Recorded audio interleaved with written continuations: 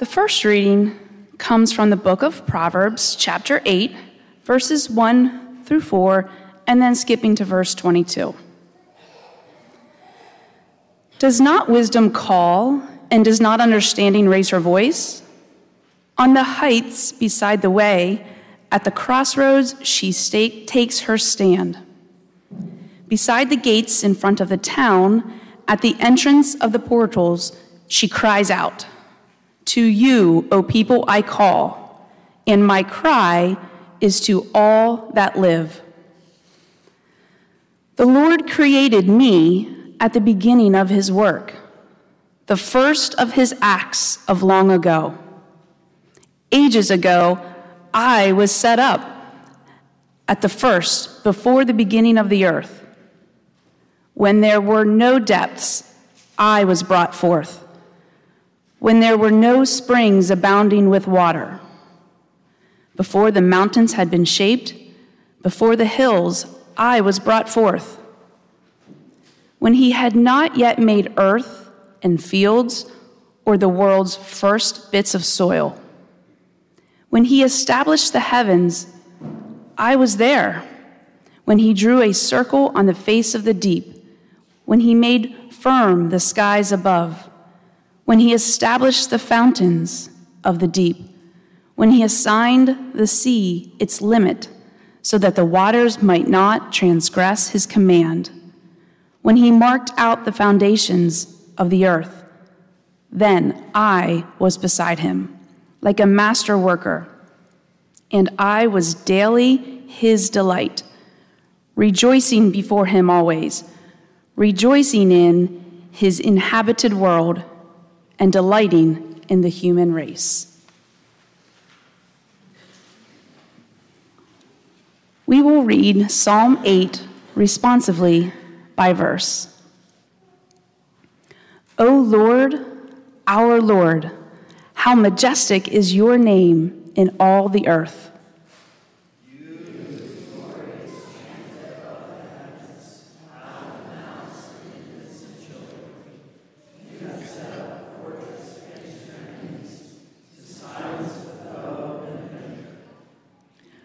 When I consider your heavens, the work of your fingers, the moon and the stars you have set in their courses. What are your mortals that you should be mindful of them, human beings that you should care for them? Yet you have made them little less than divine. With glory and honor you crown them.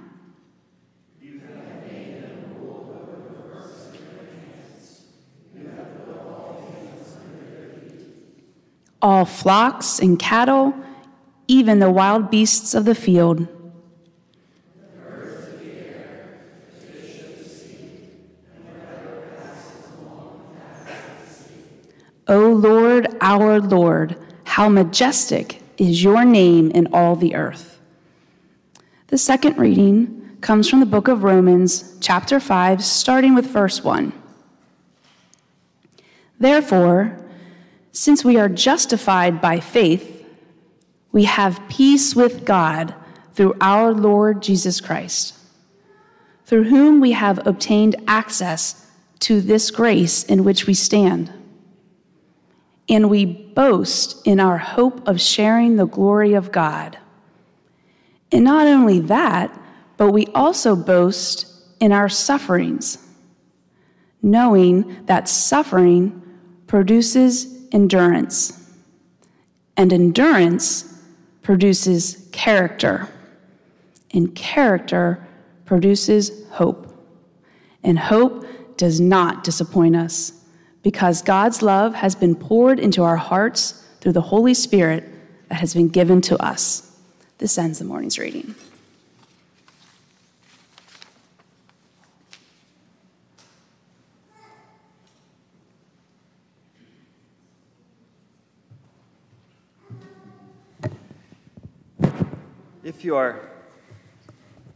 If you are able, please rise for the reading of the gospel. The Holy Gospel according to St. John, the 16th chapter. Jesus said, "I still have many things to say to you, but you cannot bear them now.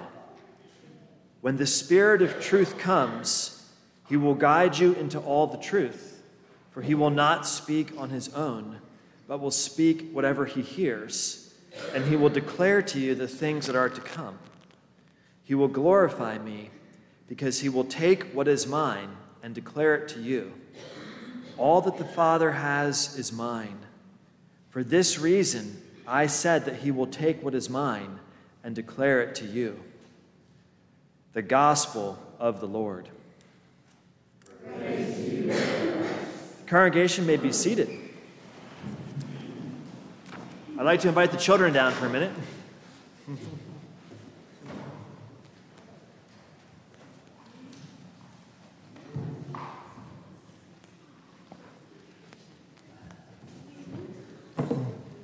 All right, good morning, boys and girls. How are you today? How are you? Will you remind me of your name again? Addie. Okay, so we're gonna do 1, 2, 3. God loves Addie. Everyone ready? 1, 2, 3. God loves Addie. Okay, so glad to have you with us today. So I'm actually going to sit down here for a minute because I wanted to show you, boys and girls. You might have to let me sit in between Brady and Nathan here. Let me sit in between you guys. Out of school for 1 week, and you see, I wanted to show you. I know you all never get any screen time, right? But I wanted to show you this thing that I use when I'm driving, so I can always know what the speed limit is and not go too fast, because I don't want to get any more speeding tickets at this phase in my life. But this is this little thing right here. You see this? It's called Waze. Maybe your mom or dad or someone else uses Waze to get around. Where would you like to go this summer? Who wants to go somewhere cool? Where would you want to go? You can go anywhere. Where would you go, Addie? Florida? So let's put in, should we put in the Epcot Center? Woo! Bay Lake, USA. That's Florida, right? 883 miles. Whoa! Can't believe that. Boy, that would be a fun drive, right? Yeah, it's gonna be. Well, how long would it be to take an airplane? It would probably be a 2-hour flight. Yeah, probably. Here it says it would be a 14-hour drive. That sounds about right. There's gonna be a lot of cops. Yeah, so a lot of police officers. So, well, anyhow, I just wanted to show you that because it's pretty handy to use this type of device to get around. Let me, if I can figure out how to turn this thing off. But these things are very handy. When I was learning to drive a long time ago, we didn't have things like Waze or GPS. How do you think we knew where to go? Maps. Yeah, right. Or you had to write down directions with paper and pen. Can you imagine that? Or if you wanted to go somewhere far away, you could just fly an airplane. Yeah, you could do that too. Yeah, that's right. So, but my point is that Waze is good for telling us where to drive, but sometimes in life we don't always know the way to go, right? I mean, getting from point A to point B is one thing if you're driving a car. But how do we know how to make the right choices in life, right? How do we know how do we make the right decisions in our daily lives, right, Carly? I mean, these are all tough choices that we have to make. And so my point with all this is that in this morning's gospel story, Jesus said, "I will send the Spirit, and the Spirit will guide you in all things." And so sometimes I like to remember that even if I'm confused, if I don't know what to do, that I can take a moment, pray, maybe read the Bible a little bit, and I am reminded that the Holy Spirit that Jesus has sent is guiding us in life, right? And so we will know which way to go when we come to a fork in the road. So thankfully, we can all be grateful that God has given us this Holy Spirit. Let's say a quick prayer together, okay? So dear God, I thank you for these wonderful children. I pray that you will be with them all summer and watch over them and help them to have a fun summer, help them to not forget all the knowledge and learning they have achieved over the past school year, but help them to rejoice always in the world that you have made. We are so glad that Addie could be here with us this day, and we pray that for all of us, your Holy Spirit may guide us all the days of our lives, and we pray all these things in Jesus' name. Amen. Okay, thanks, boys and girls. You can go back to your seats now. So.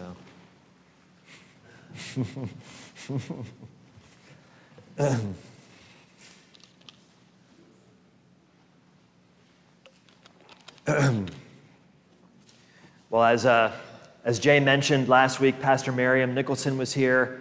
We are so grateful to have her here locally in New Bloomfield, and very big thanks to her for helping out as I was away for the drill weekend.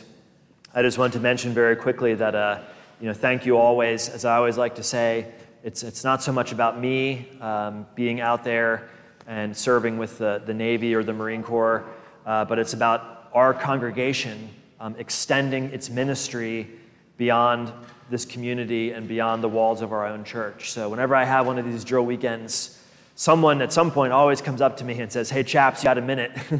I really need to talk to you." And so that couldn't happen if congregations like Good Shepherd didn't make that sacrifice and weren't willing to call pastors that also served in the reserve. So thank you all for your flexibility. It was funny on Sunday afternoon, the battalion, 4th Combat Engineer Battalion, said goodbye. My billet is coming to an end with them at the end of this month. I have not yet received my next reserve assignment, but the executive officer, as he was saying goodbye, he said, most of us have the weekends off, right? He was talking to the other officers in the room. Most of us have the weekends off. But, the chaplains, they are members of the clergy. They work every weekend, and so we appreciate them for being here as well. But I just wanted to share that with you all, and thank you for, again, supporting this important ministry that we do together. Today is a very unusual Sunday in the church year, Holy Trinity Sunday. It is the only Sunday in the church year that is not dedicated to a teaching or event in the life of Jesus, but rather focuses on a doctrine of the church, a teaching of the church, this mysterious doctrine. I'm going to use that word a couple times today, mysterious. This mysterious doctrine of the Holy Trinity, this belief that is perhaps has been written on extensively by the world's most brilliant and talented theologians and pondered and reflected on over the centuries, even from the early days of the church up till today. The three in one, the one in three, Father, Son, and Holy Spirit.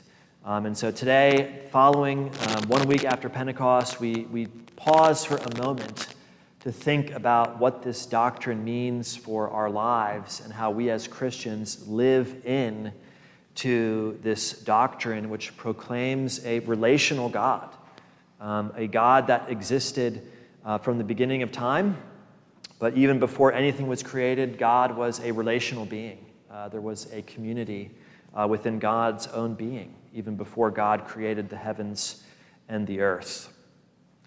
I think if most of us had to take a written test, if we had to, even our confirmation students who did so well this past year, I wonder if we wouldn't make a few mistakes if we tried to, explain in great detail what the Holy Trinity is. And that's okay. We like, as human beings, we like to know, we like to have knowledge, we like to know all things. I was just talking with someone this morning and saying that one of the effects of having cell phones constantly is that we're always looking up on Google or on Wikipedia. We always want to get the answer to some question right away. But the Trinity is a mystery, right? It's not something that we can easily have an answer to. It is something that we are invited to ponder and reflect on. And I think, like many Christians, when I first learned about the Holy Trinity in Sunday school, I thought, now who came up with this crazy idea? Who had to make things so complicated and come up with this highfalutin, wordy theology to confuse the faith of average Christians?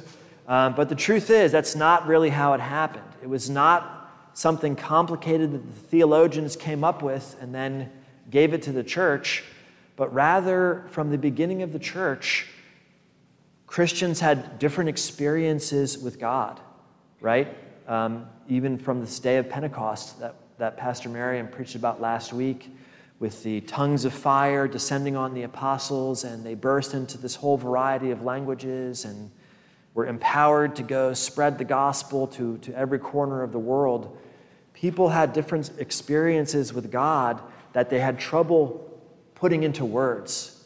They had trouble finding the language to express their different experiences. And so, on the one hand, they realized that for this to be the God of the Bible, the God of Abraham and Isaac and Jacob, there had to be only one God, because all throughout Scripture, God is very clear that God is one. I am the only God, right? The creator of everything. And yet, when the day of Pentecost came, and as people experienced the power of the crucified and risen Jesus in the sacraments, in the water of baptism, in the bread and wine of Holy Communion, in the fellowship and forgiveness of believers, and in the community of the church, they began to realize that God was interacting with people in a way that is very much the same way that three different people might react or interact with one person. I remember one pastor was talking about a time when she was a young girl, and she saw her grandmother taking a nap on the sofa, and she was thinking to herself that this woman lying there before her was grandmother, and also mom, and also Dorothy, right? Dorothy was her name, and so some people in the family called her grandma, some people in the family called her mom, and some people, her husband, her brothers and sisters, called her Dorothy, right? Same person, yet very different relationships with all these different people in her life. And so as Christians, we are reminded and invited to celebrate that God interacts with us in very different ways, ways that are surprising, that are unexpected, and at times challenging. And for me, this is really what jumped out in this story this morning from John chapter 16, that Jesus talks about, when I send the Spirit will guide you into all things. And I was thinking about a little bit about the difference between leading and managing, right? I think if the Holy Spirit is going to lead us, is going to guide us, should I say, if the Holy Spirit is going to guide us, I would think of that as leading. And I was reading a little bit this past week about the difference between managing and the difference between leading. And in his book, The 7 Habits of Highly Effective People, Stephen Covey talks at length about the difference between managers and leaders. And he makes the point that both are very important, right? Both are very important. An organization, a group, needs both managers and leaders to succeed. And if we think about the Bible, every time the word manager is used, or some synonym for the word manager, it's always in relation to a household, right? So the manager of the household, Jesus talks about the parable, the rich man puts the manager in charge of the house, right? While the rich man is away. And the manager has all kinds of important jobs, making sure everyone is fed on time, making sure the bills are paid, right? Making sure the day-to-day tasks are carried out. And so management is extremely important. But leadership is something entirely different altogether. Leadership is taking a group, an organization, an institution, and taking it to a new place, changing the way it does things, right?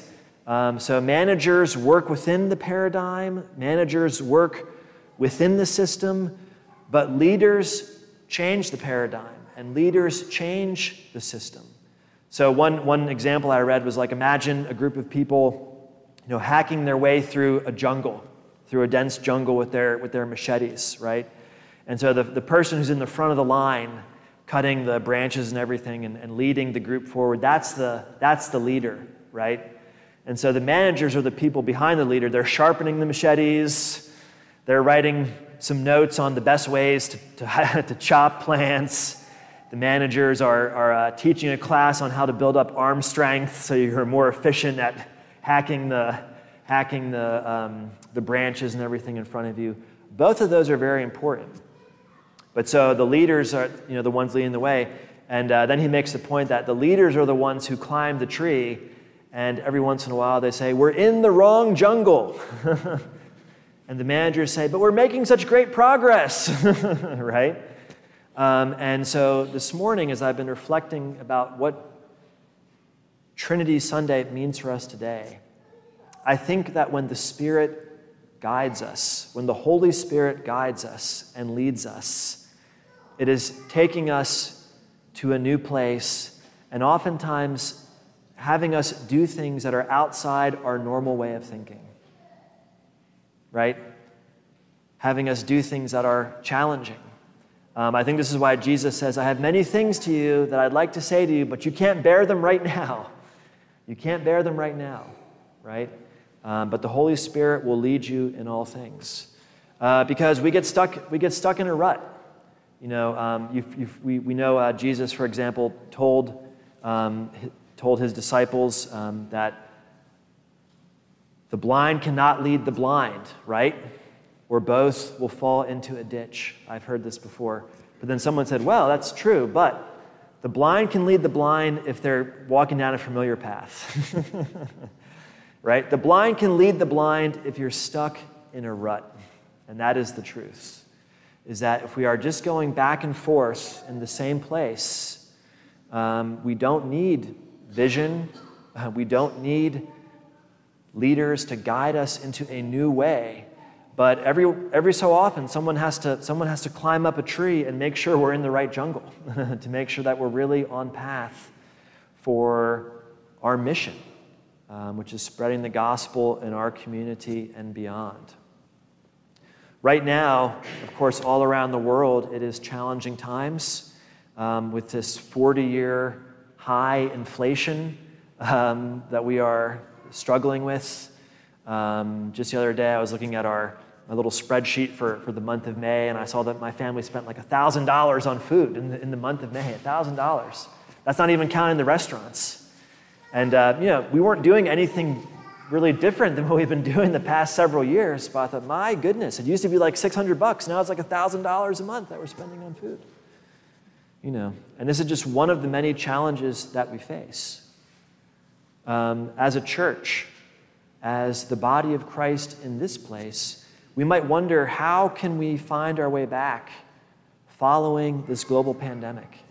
How can we find the way forward with record high inflation that's affecting our ability to have programs that reach out into the community to share the good news with Jesus, right? How can we find our way back? How can we find the way forward with the political divisions and social divisions in our society? Certainly, I do not have the answers to all these questions.